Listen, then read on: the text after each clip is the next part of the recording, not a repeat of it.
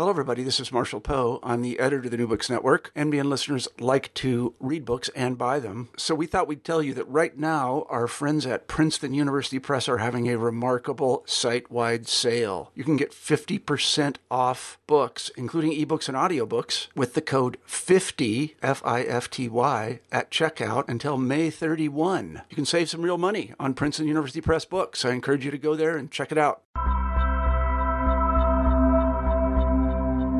Welcome to New Books and Religion, a podcast channel on the New Books Network. I'm your host, Lindsay Jackson. In Jewish Family, Identity and Self-Formation at Home, Alex Pompson and Randall Schnur examine the impact of the family on Jewish identity. Through interviewing a sample of families over a 10-year period, Pompson and Schnur analyze a complex web of factors that guides the level of Jewish engagement throughout a family's life course. This illuminating and nuanced study examines the complexities of Jewish identity and praxis, and more broadly, what it means to be a North American Jew in the 21st century. Alex Pompson is a researcher and managing director of Rosov Consulting. Randall Schnur is a sociologist who teaches Jewish studies at the Kochitsky Center for Jewish Studies at York University in Toronto. Today, I have the pleasure of speaking with Randall Schnur to hear more about this fascinating study. Hi, Randall, and welcome to the New Books Network. Oh, hi, Lindsay. Great to be here. To start us off, I'm wondering if you could describe the genesis of this project. Why did you want to study the lives of Jewish families over the course of 10 years? Well, this project started with our first book, which was published in 2008, which is called Back to School, Jewish Day School and the Lives of Adult Jews. And this first book examined a group of downtown Jewish families, many of which did not have high levels of Jewish engagement, did not belong to synagogues, and did not participate much in the Jewish community, but nevertheless chose a Jewish day school for their kids. And this was the downtown Jewish day school here in Toronto. And in this interesting case, we uncovered the ways that their children's school, in many cases, brought Jewish content into the homes of these families, and especially to the parents themselves, who otherwise, as I said, were not very engaged in Jewish life. So the children entering elementary school have a great impact on the parents. And this is quite a different approach to a lot of research on Jewish day schools, which look at the impact on the students themselves. So when we started this current book, which is really a sequel to the first book, we thought we would look at the transition of students to the high school level, where the first book was looking at the transition to elementary school. We thought we would see what we could find in terms of the impact on the family when the kids transition to high school. But to be honest, after interviewing many families, I interviewed about 30 families here in Toronto at the time of the transition of their child to high school. And it wasn't terribly interesting in terms of what we were finding, in terms of interesting impacts on the family. But meanwhile, we were curious about how our original families were doing, the ones from the first book. And so I decided to interview a few of those original families, and we realized that those stories were actually quite fascinating and more interesting than our original sample. Over the 10 years since we had first met them, the Jewish lives of those who we had previously interviewed had moved on in remarkably diverse and often unexpected directions. And those changes called for exploration, we thought, and explanation. And we reminded ourselves that we did end the first book by thinking out loud the following idea. If the kids' participation in Jewish day schools can have such an impact on the parents and the family at large, what would happen when those kids left the Jewish day school system, as many of them did, around grade 4 or 5 or 6? Some of them went to grade 8, but very few of them continued on in Jewish day school into high school. Why not devote our attention to these original families? Why not conduct a longitudinal study with the same families? After all, this is a rare opportunity, and we should take advantage. So we realized or recognized that we were launching an inquiry that was no longer just about Jewish schooling, but about Jewish family life itself and its complex dynamics. So what we're doing here in this second book called Jewish Family is really taking a deep dive into the inner workings of the family. And we are exploring the drivers and mechanisms for Jewish change in families and the sociological reasons why families' Jewish lives develop in such diverse ways. So before we get to some of your data and some of what you found, I'm wondering if you could describe the scope of the project. How many families in total did you folks interview? How often over the 10-year period did you interview them? How did you connect with these families, and so on? Well, the original study involved 24 families, families that were just starting at that school, the Downtown Jewish Day School, and families that had been there for a few years. And we were very pleased that we were able to communicate or get back in touch with 16 of those families, and were able to speak with them 2 or 3 times over the course of a decade. And they were happy to participate. I would go to their homes, usually in downtown Toronto, and interview them. During my first interviews, originally, the children were small. They would be often going to bed when I would arrive in the evenings. But as part of the idea of the book is to look at how families grow and change, and especially how the children are growing and affecting the family dynamics. By the latter interviews, of course, the children were teenagers, and perhaps we'll talk more about that, and were active participants in the interviews. And we wanted to see the family together in these conversations, because you can really learn a lot about a family when you see the interactions between everyone involved. And oftentimes the interviewer is forgotten and left out of the conversation, and that's when you could learn a lot about what makes a family tick. So let's switch gears and talk about some of what you found by interviewing these families over a 10-year period, and I guess their engagement and level of engagement in Jewish life. So I'm wondering, can you tell us what factors you noticed tend to affect a family's level of Jewish engagement over a long period of time? Well, I wanted to back up a little bit before I do that, in order to give a sense of the kind of the theoretical framework which helped us to look at these families. And then I could get into the factors that show change. Sure. Okay, so in the second book, some of these theoretical ideas really crystallized for us. And that is, first of all, the idea of the primacy of the family. We found when people are asked to describe their lives, their Jewish lives, and where they find Jewish meaning, they rarely talk about themselves without talking about their families. When people think of themselves as Jews, they often think of themselves as mothers, fathers, sons, daughters, grandparents, etc., spouses, but not individuals. Even conversion to Judaism, which may be thought of as a very individualized decision, is often connected to the family. It is done in relation to the desires of the spouse sometimes, or the in-laws, or in one case, it was done so that the children would feel more Jewish. So we have concluded that when studying Jewish identity, it is very effective to use the family as the unit of analysis, and hence the title of the book and really the focus of the book. We feel that the family can be the arbiter and the shaper of Jewishness in very powerful ways. And this is a departure from some of the standard research in the last 2 decades, which focus more on Jewish individuals. And of course, one of the classic books is by Cohen and Eisen, called The Jew Within, which focus on the sovereign self, which is, of course, an excellent book. And we are leaping off of that to expand the scope to families.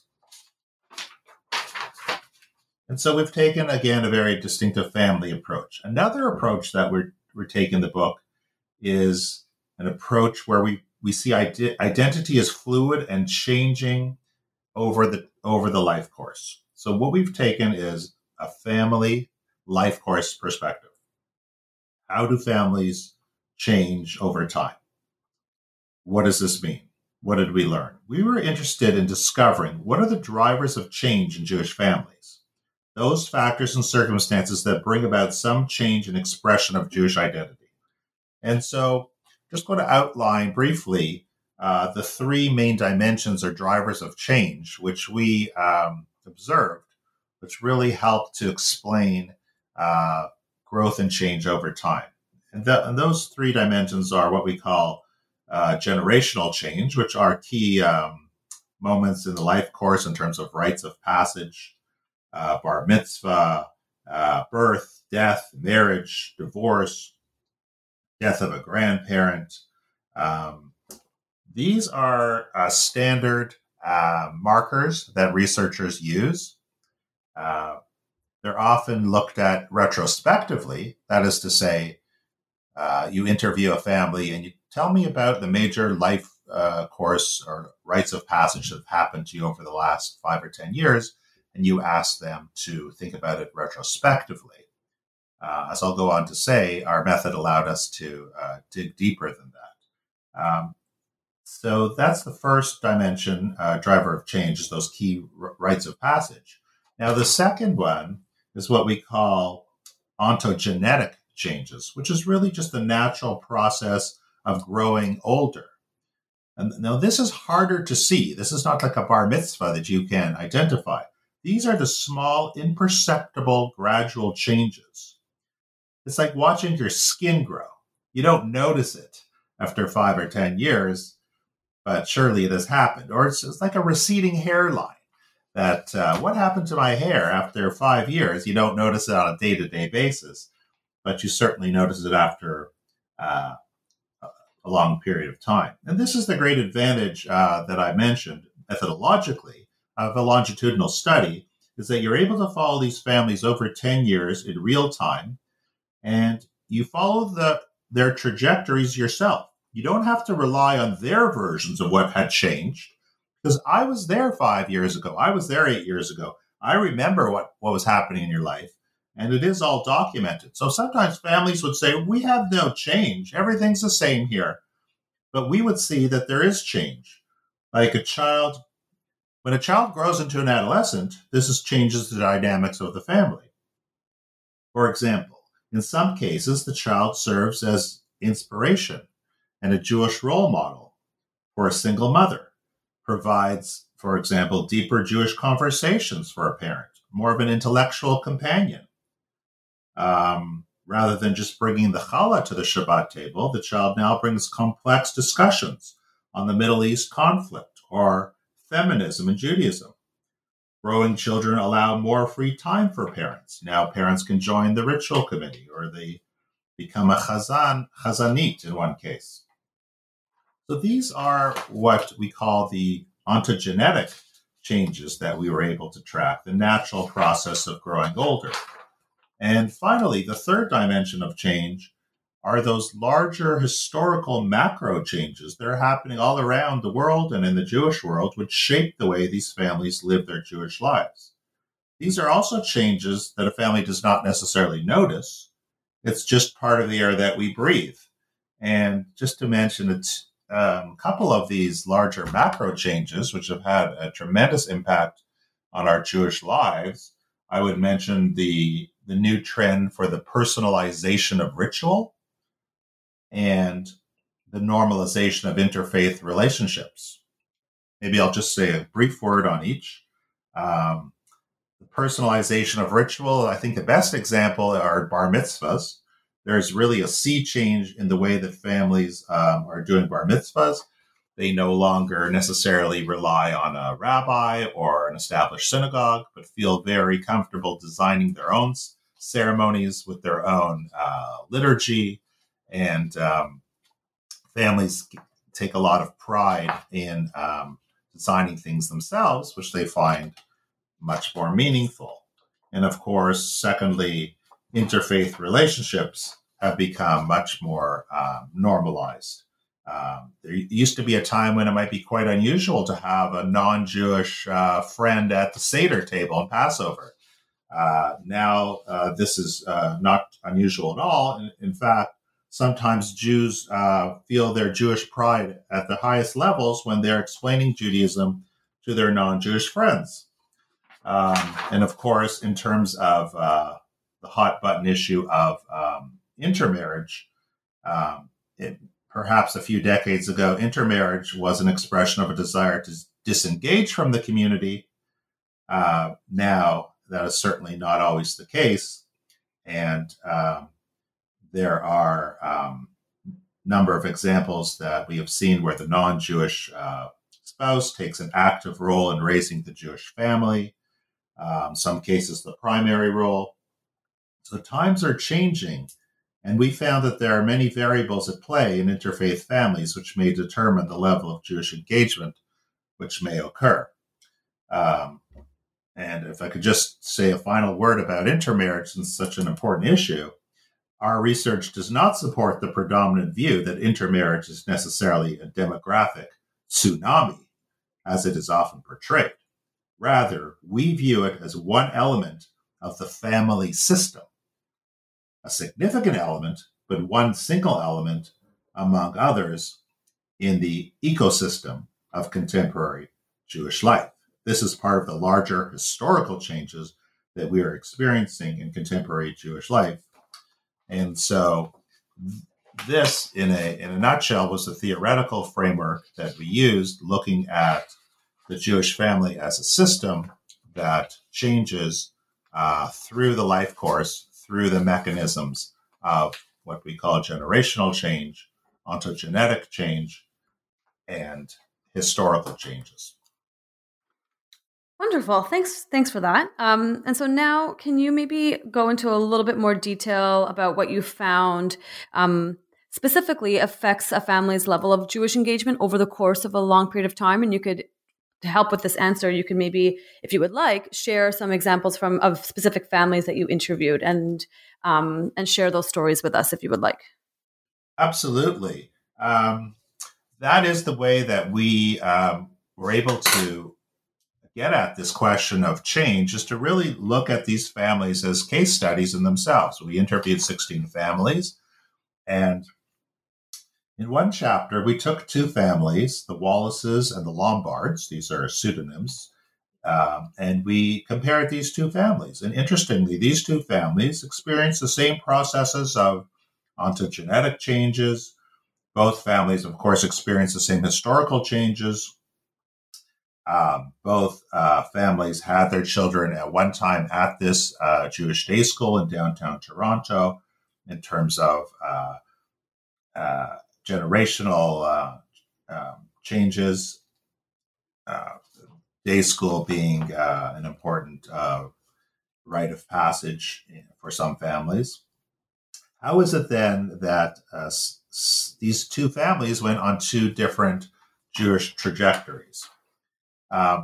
One thing to notice between these two families, again, we call them the Wallaces and the Lombards, is that the Wallace family involves an intermarriage with a non-Jewish woman. So someone might just stop right there and say, well, obviously the Wallaces showed a lower level of Jewish engagement over time because of the intermarriage, end of story.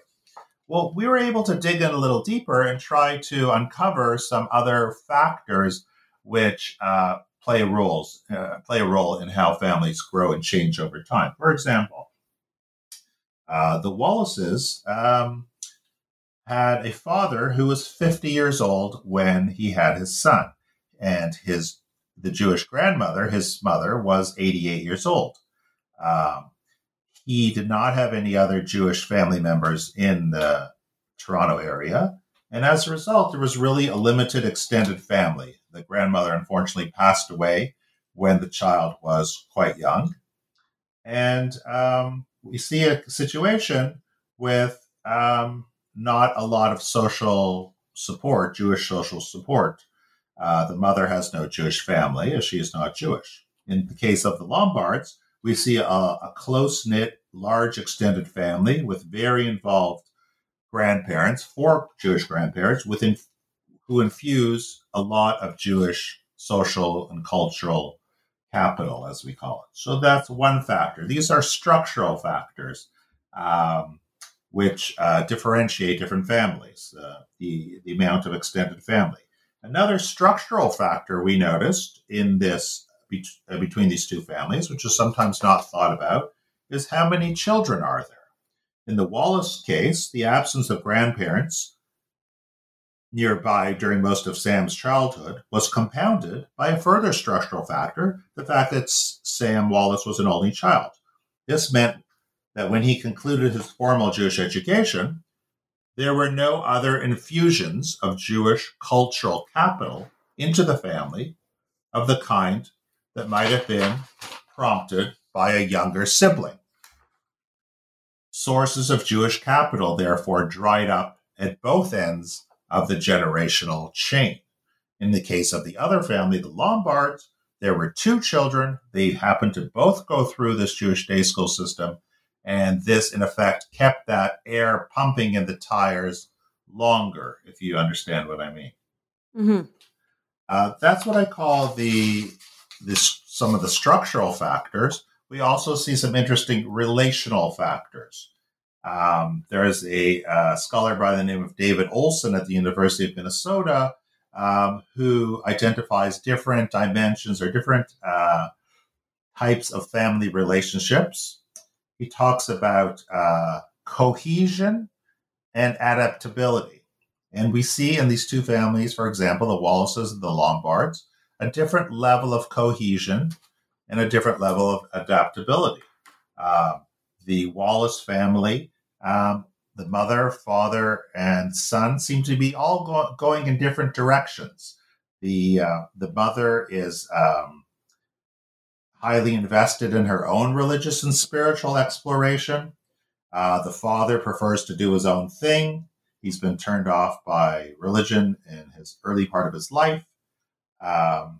He is not terribly interested in bringing more to the family. And secondly, the father is quite rigid about his worldview, and it's unlikely that he's willing to change in his late middle age to provide more for his son. He shows a certain rigidity rather than a curiosity. And I contrast this finally to the Lombard family in terms of this issue of the cohesiveness of a family, the level of adaptability of a family system. Because in the Lombard family, we see a movement in the other direction. There is a thick web of relational threads connecting their continually growing interest in Jewish ideas. There is high level of cohesion. There is a holistic, mutually enriching quality to the relationships of different members of the family with one another, especially in relation to Jewish matters. As one member of the family grows, so it stimulates the growth of others. Personal development is not an independently undertaken project and is not limited by predetermined boundaries. That is the mark of adaptability. And so these are not necessarily the only factors by any means, but some of the structural and relational factors we found when you dig deeper into families, so that there are many balls in the air at the same time. You know, this is not an exact science. These things cannot be measured empirically in a precise way. But to say that intermarriage is the only factor and that explains everything, I think is missing a lot of the details found in families. Your answer just now provides a really nice segue for a question about social capital and cultural capital. And you and Alex Pomson talk about this throughout the book. And you just alluded to this a little bit, but I'm wondering if we could sort of flesh this out a little bit more. Can you define these terms and describe what impact they have on one's level of Jewish engagement? Yes, that's a good idea, because I did mention these terms, what we call Jewish social and cultural capital. These are really conceptual constructs that we have found helpful to illuminate our work. And these are concepts that are derived from the work of Pierre Bourdieu and Robert Putnam. Putnam describes, for example, social capital as the social networks among individuals and the norms of reciprocity and trustworthiness that arise from them. We can thus think of Jewish social capital as the extent to which an individual has an array of Jewish family connections, friendship networks, professional associations with other Jews. Individuals with high levels of Jewish social capital tend to live in geographic areas with high levels of Jewish residential concentration and spend the majority of their personal and professional lives within Jewish orbits. And secondly, cultural capital, as defined by Bourdieu, refers to the forms of knowledge and skill and education and any cultural advantage people may have that may afford them a higher status in society. So, building on that, we developed the concept of Jewish cultural capital that refers to the extent to which an individual has knowledge of or competence in aspects of Jewish secular or religious practice. Examples of this could include a long history of regular synagogue attendance, extensive formal Jewish education, high levels of Jewish cultural socialization through, for example, Jewish summer camps, or fluency in Hebrew or Hebraic culture, spending time in Israel. So by classifying our families in relation to these two constructs, it helped us, Lindsay, to lay the baseline in relation to which we can start to chart subsequent changes in the family's lives. These were Jewish day school parents, so one might make the assumption they must have high Jewish social capital and high Jewish cultural capital. This wasn't always the case, since this was an eclectic downtown Jewish school, as I mentioned at the outset, where families did not necessarily have high levels of Jewish engagement. And it was interesting to see that some of these families were quite low in this capital and were able to accumulate it as they went along. It was interesting to see that in many cases, having Jewish social capital was more advantageous to forming more and more relationships and getting more engaged with Judaism. And sometimes that could be more advantageous than having the cultural capital, but not having that network of friends and family to help reinforce a Jewish life. So I'm wondering if we can switch gears and talk a little bit about ritual. You have a whole chapter where you talk about a family's sort of ritual engagement and how this changes over time in a way that reflects the changes that take place in a family. So I'm wondering if you can elaborate on what we can learn about families through an analysis of a family's home-based ritual traditions. Absolutely. This is really the third major theme of the work. If the two first themes are the family as a system and the importance of life course and looking at how things change over time, the third major theme that we are tackling here is the importance of the home, and in particular, family home-based rituals. With the decline of synagogue attendance, which is well documented, and other public displays of Jewishness, we really see the importance of privatized home-based family rituals, which are conducted away from public scrutiny and are often self-created, customized, and idiosyncratic. We see these types of rituals as being very important for developing Jewish family identity. If you think about why is Passover probably much more popular for Jewish families to celebrate in their homes compared to something like Shavuot? And I think the answer is because of the elaborate home family ritual, which is associated with Passover. I think the potential, for example, of the magic of the Passover Seder is that you're not just getting family together for a holiday or for fun, but these rituals are often highly structured. It's really an embodiment of the family itself, we argue.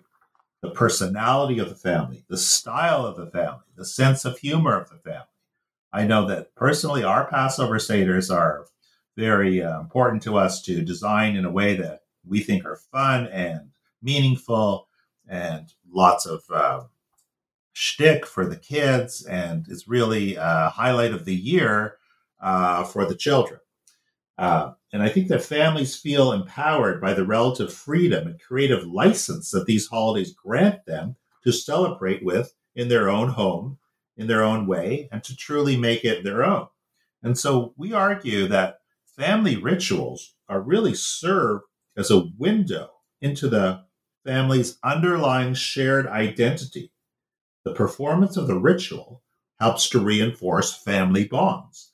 It says, this is who we are as a family. And as Jewish ritual is intricately intertwined with this family process, it says, this is who we are as a Jewish family.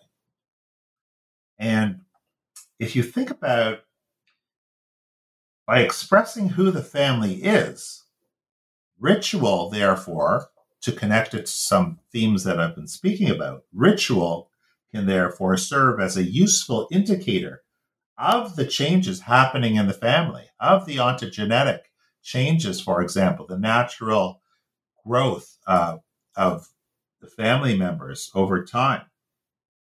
For example, changes in the form and content of family ritual can indicate deep-seated changes in the family over time. But the question is, and this goes back to adaptability that I mentioned before, can a family show enough adaptability to their rituals so that they remain meaningful to, for example, to teenage children? Or will the ritual become stale and lose its meaning and its impact? So can the family find ways to adapt? So one of the famous stories, and I'll end with this story for this question, is one of the families called the Richards family described in great detail the important ritual that they do at Rosh Hashanah. Instead of going to synagogue, which they found to be lacking any meaning, they would go to the apple orchard. And not only that, they would take their non-Jewish neighbor who they're very close with, and they would describe to us how meaningful it was for them to spend that time together with the family, offering apologies to each other and reflecting on their year together while sitting on the grass in the apple orchard under the trees. It sounded very beautiful. And Alex and I talked to our students about this as an example of new ways to make meaning that are, which represents a new trend, a personalization of ritual and an alternative to the synagogue. And the question that we were left with after this dramatic story is what is going to happen over time, over 5 or 10 years? Will this ritual retain its meaning? Because it sounds so beautiful. And the answer is a bit of a mixed answer. To some extent, it retained its meaning. It did change into a trip to the strawberry fields for a few years after the apple orchard. And then it ended up, as they called it, a powwow in the backyard where they would read poetry. But to be honest, after a while, some of the teenage children, they're now teenagers, they're not little children anymore, had too much homework or didn't want to miss classes and didn't always attend the ritual anymore. And it did dissipate to a certain extent. So it was a very interesting observation. Ritual is so powerful. Home ritual can be a very meaningful replacement to the synagogue and other public places. But can one adapt? can it remain meaningful over time? So this is one of our favorite examples of ritual. I was also particularly intrigued by the role ritual assumed in some single-parent families in your sample, and I remember a particular mother-daughter dynamic you examined in the chapter. So I'm wondering if you could elaborate. You don't have to talk about their story necessarily, but just the role ritual assumed in single-parent families that you studied. Yes, there were, I believe, 3 single mothers with daughters, I think, in most cases. And this pattern of home-based family ritual binding together members of the family was in many cases most vivid among the single-parent families in our sample. In these instances, ritual didn't just hold the family together. It enabled the child, in this case a single child, and the parent to create their own distinct family cultures, really just the two of them. And they were together forging this powerful Jewish moment through ritual in the home. In one case, a Jewish woman became quite disengaged with Jewish culture when she was an adolescent due to her parents' divorce. This might have been the story you were thinking about. It's quite a powerful story. And as a single mother, this particular woman comes back to her love of Judaism through her daughter, her one child. And we describe in the book at length the somewhat dramatic Jewish journey taken by the mother alongside and to some extent inspired by her daughter. Her daughter's now an adolescent. The home-based family ritual fueled that journey by reinforcing those positive Jewish feelings that the mother was missing from her own adolescence, and the daughter's role as an active agent in those home rituals, lighting the Shabbat candles, reciting the Kaddish over the wine, certainly enriched the Jewish culture of their home. So yes, indeed, for single mothers, it can be, or single parents can be quite powerful. So this provides a really great segue. This story provides a great segue to our conversation about kin keepers. And you mentioned in the book that previous scholarship has demonstrated that it is almost always women between the ages of 40 and 59 who are the kin keepers in their families. But as you just sort of demonstrated with this, with the example you just talked about, your research sort of highlights the role of teenagers and children in kin keeping as well. So I'm wondering, can we unpack that? Even though you just sort of talked about it a little bit, can we unpack that a little bit more? Absolutely. So our analysis of the function of ritual reveals again an aspect of how ritual comes to perform this important work of binding a family together through the agency of what scholars have sometimes called, and as you just said, kin keepers. And a kin keeper, researchers have suggested, is a family member who assumes the responsibility for maintaining those kinship ties and organizing family gatherings. And typically, as you said, this role is played by the woman, often in the middle generation, between the grandparents' age and the children's age. So these women often tend to be in their 40s or 50s, as you mentioned. Before this age, the woman's mother often takes the leading role. After this age, the woman is often ready to pass on the responsibility to the next generation. So yes, this is an emphatically gendered family system. It is less likely in general that men will step up to perform this role. And in our small sample, we certainly have evidence to support that it is very often the woman and not as often the man. But while this literature on the kinkeeper phenomenon emphasizes how ontogenetic change, the process of aging, accounts for changes in which family member performs this role, our data point to an additional dynamic, and that is the changing cultural competence of particular family members. And this gets to what you're asking about teenagers. In these situations, it is not only middle-aged individuals who play the role of kinkeeper, but it can be teens or young adults too, if they possess, in some cases, greater cultural competence than other members of the family. So, in conventional sociological accounts, the kinkeeper is viewed as drawing on extensive resources of Jewish social capital, which we discussed earlier, in order to hold the family together. She binds the generations through her ability to bring people together in a social sense.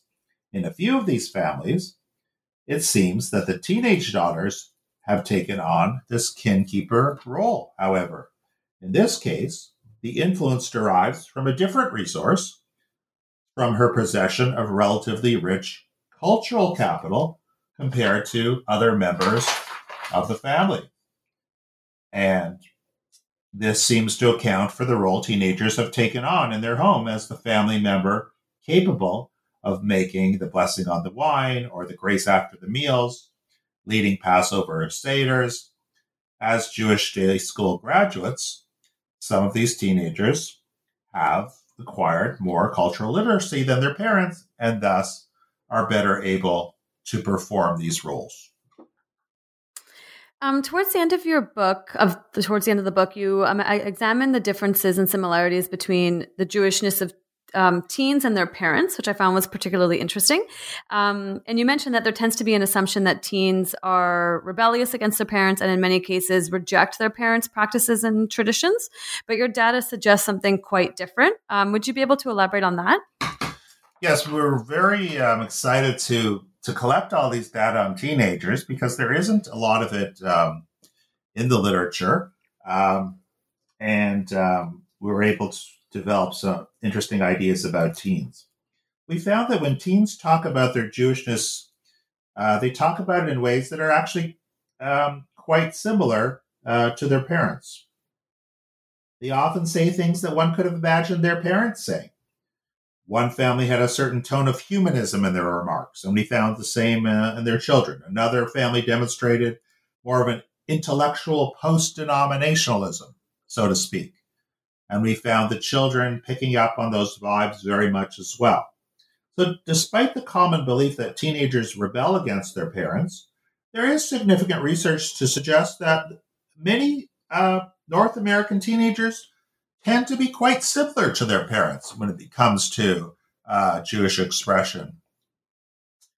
However, if these young people resemble their parents, we believe that there is an authenticity to this resemblance. So much so that in some instances, the teens seem to express views that reflect a more honest rendering of the ideas that their parents express. For example, in one family, both parents expressed disappointment that their children know less about Jewish culture and feel less committed to Jewish particularism than they do. But if we look closely at John, the father, we learn that he himself has a lot of ambivalences about Judaism. But he admits that he suppresses these ambivalences out of respect, perhaps, for his father, an observant Holocaust survivor. But his daughter, Melanie, does not share his ambivalences or his regrets. She sees her preference to lead a more assimilated life as a direct consequence of how she was raised. Her religious skepticism is an outcome of the very questions and doubts she heard from her own parents. She expresses, therefore, without compromise and hesitation, many of the same ambivalences that her parents feel. One of the other things I loved throughout the book was reading excerpts from the interviews. And I found them particularly rich because the vast majority of the interviews that you shared, or many of the interviews that you shared, were actually interviews with more than one person. So whether that was a couple or a father-daughter or a father-son, whatever kind of thing. And it provides a really rich place for analysis, at least I find, when you conduct interviews together. But I'm just wondering if you can maybe elaborate on why you chose to interview folks together as opposed to individually, and what that allowed you to sort of learn about the family through these group or family interviews. Well, there is an idea out there that the best way to interview someone, especially a teenager, is to speak to them alone so that their views are not influenced or overtaken by the views of the parents. Now, this can happen, but given the framework of how we're looking at the family as a family system, we found that, as I mentioned earlier, the best way to study families is to try to get them together. And this is not dissimilar to family therapy, and the type of theoretical framework that we're thinking within is not dissimilar to how family therapy works, where one family member's behaviors affect and implicate others. Now, these were very articulate teenagers in many cases, and while there were some cases where the parents wanted to speak for their teenagers, in most cases, the teenagers were very happy to speak for themselves. And it's in these intense conversations, again, as I mentioned, the interviewer often falls to the side. I remember conversations in particular about marriage partners, where a child would say, do you have a preference who I marry? And the parent would say, well, I have a preference, but I'm not going to force anything. And the child would say, well, why would you have a preference? Isn't that being a little too particularistic? Aren't we open to everyone in the society? And these conversations would reveal the tensions between parents and children in terms of the change of generations. Although there were a handful of intermarried families among the parents' generation, the attitudes that came out of these family interviews about the child's attitudes towards intermarriage were quite instructive. Maybe I'll just spend another minute or two to elaborate on that. And that is to say that almost in every case, the children would say that whether or not they would marry a Jewish person is completely up in the air. It would be a bonus, many of them said, but certainly not a requirement. And when asked to what extent it's important for them to raise Jewish children, it was fascinating to hear that almost all of them wanted to and planned to raise Jewish children, whether or not their spouse was Jewish. This concerned the parents, and we see here, in the case of the children, a generation for whom the categories of universalism and particularism are no longer incompatible. They want to have particularism in terms of Jewish children, but are open to universalism in terms of their partners. And some might say they want to have their cake and eat it too. Time will tell how this may play out. So you conclude the book by sharing some methodological considerations and concerns you had regarding the study. Would you be able to share some of those with us? One of the methodological issues, which I think is important to think about, would be the question, what can you really learn, for example, from a sample size of only 16 families in a qualitative manner? And while we are aware that our understanding would certainly be sharpened further and our theorizing made more reliable if our sample included 116 families rather than 16 families, but we are also encouraged by how, through paying close attention to these particular stories, and to how those stories have been told and retold over an extended period of time, we have been able to discern the ways in which homemade family cultures actually operate. And this, what we would call more of a case study methodology, we believe, has a humanizing effect on the study of Jewish lives. Quantitative studies of hundreds or thousands of individuals, especially studies with retrospective designs that associate outcomes today with factors from the past, tend to objectify the lives of human subjects. Such studies are constructed to identify the influence of a particular variable or interventions on the way things have turned out in the present. So if you think about, for example, the famous Pew Research study on the Jews from 2013, we have a claim that the survey finds a strong association between secular Jews and intermarriage. A strong association, it says. And these are robust conclusions, indeed, from the Pew report, based on the analysis of over 3,000 individuals. Yet, even if unintentionally, this kind of report tends to reify these outcomes as inevitable. They do not help account for the trajectories that individuals' lives take, or to be precise, the specific and often idiosyncratic reasons why a particular interfaith family, for example, chooses to raise its children as practicing religious Jews and another does not.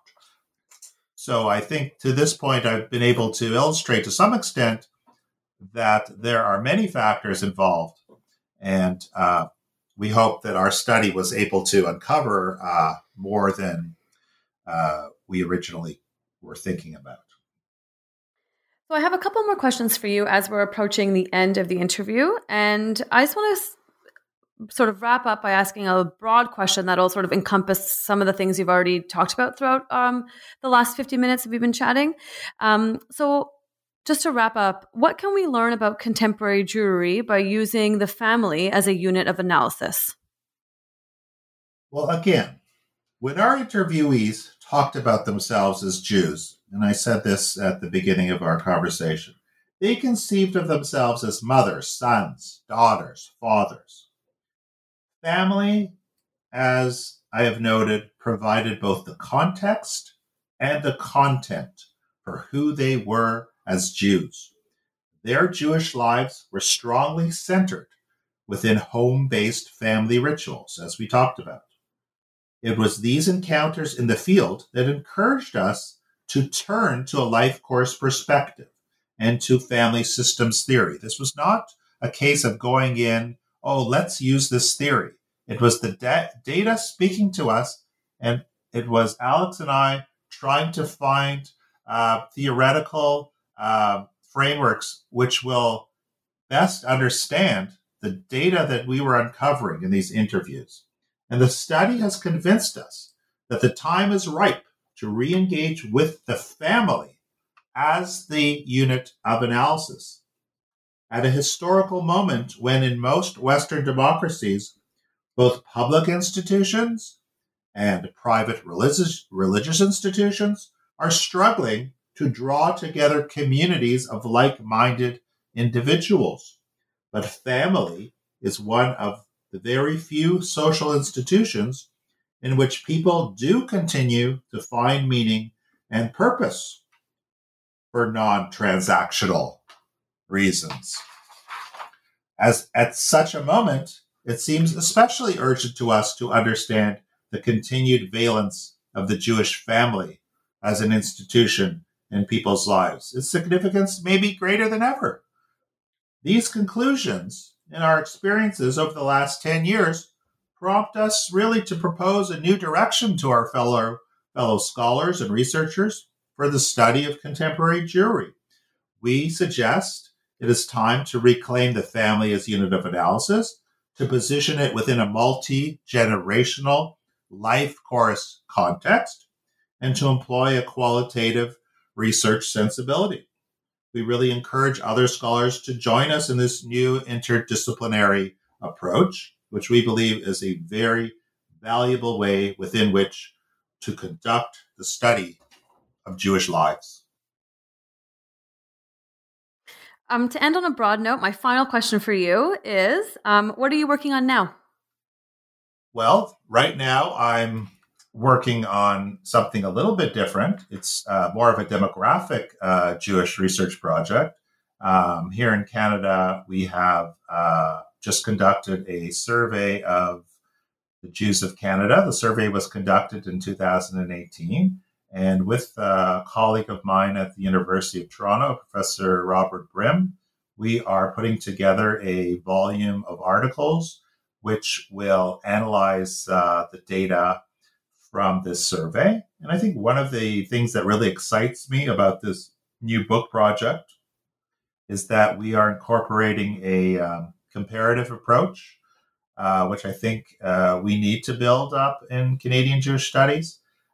For example, we have a chapter comparing Canadian Jews to Australian Jews. I contacted a colleague in Melbourne. We have a chapter comparing Canadian Jews to South African Jews. I've spoken to a colleague in Cape Town. We have another chapter which compares Canadian Jews to Canadian Muslims, which is another interest of mine. And in my teaching at York University, I've been teaching more about the Canadian Muslim community in addition and in comparison to the Canadian Jewish community. We have a chapter on comparing Canadian Jews to Indigenous Canadians. So this is a book that I'm very excited about, that we already have quite a all-star cast of scholars who've agreed to write for us. Well, that sounds excellent. When do you expect this volume to come out? Well, we're in early stages, so we're trying to give people lots of lead time. So we're looking at probably 2023 for publication. Sounds great. Well, thank you, Randall, for joining us today. It's been an absolute pleasure reading your work and talking to you about it today. The book, Jewish Family, Identity, and Self-Formation at Home, is out now. Thank you very much, Lindsay. It was a pleasure to speak to you.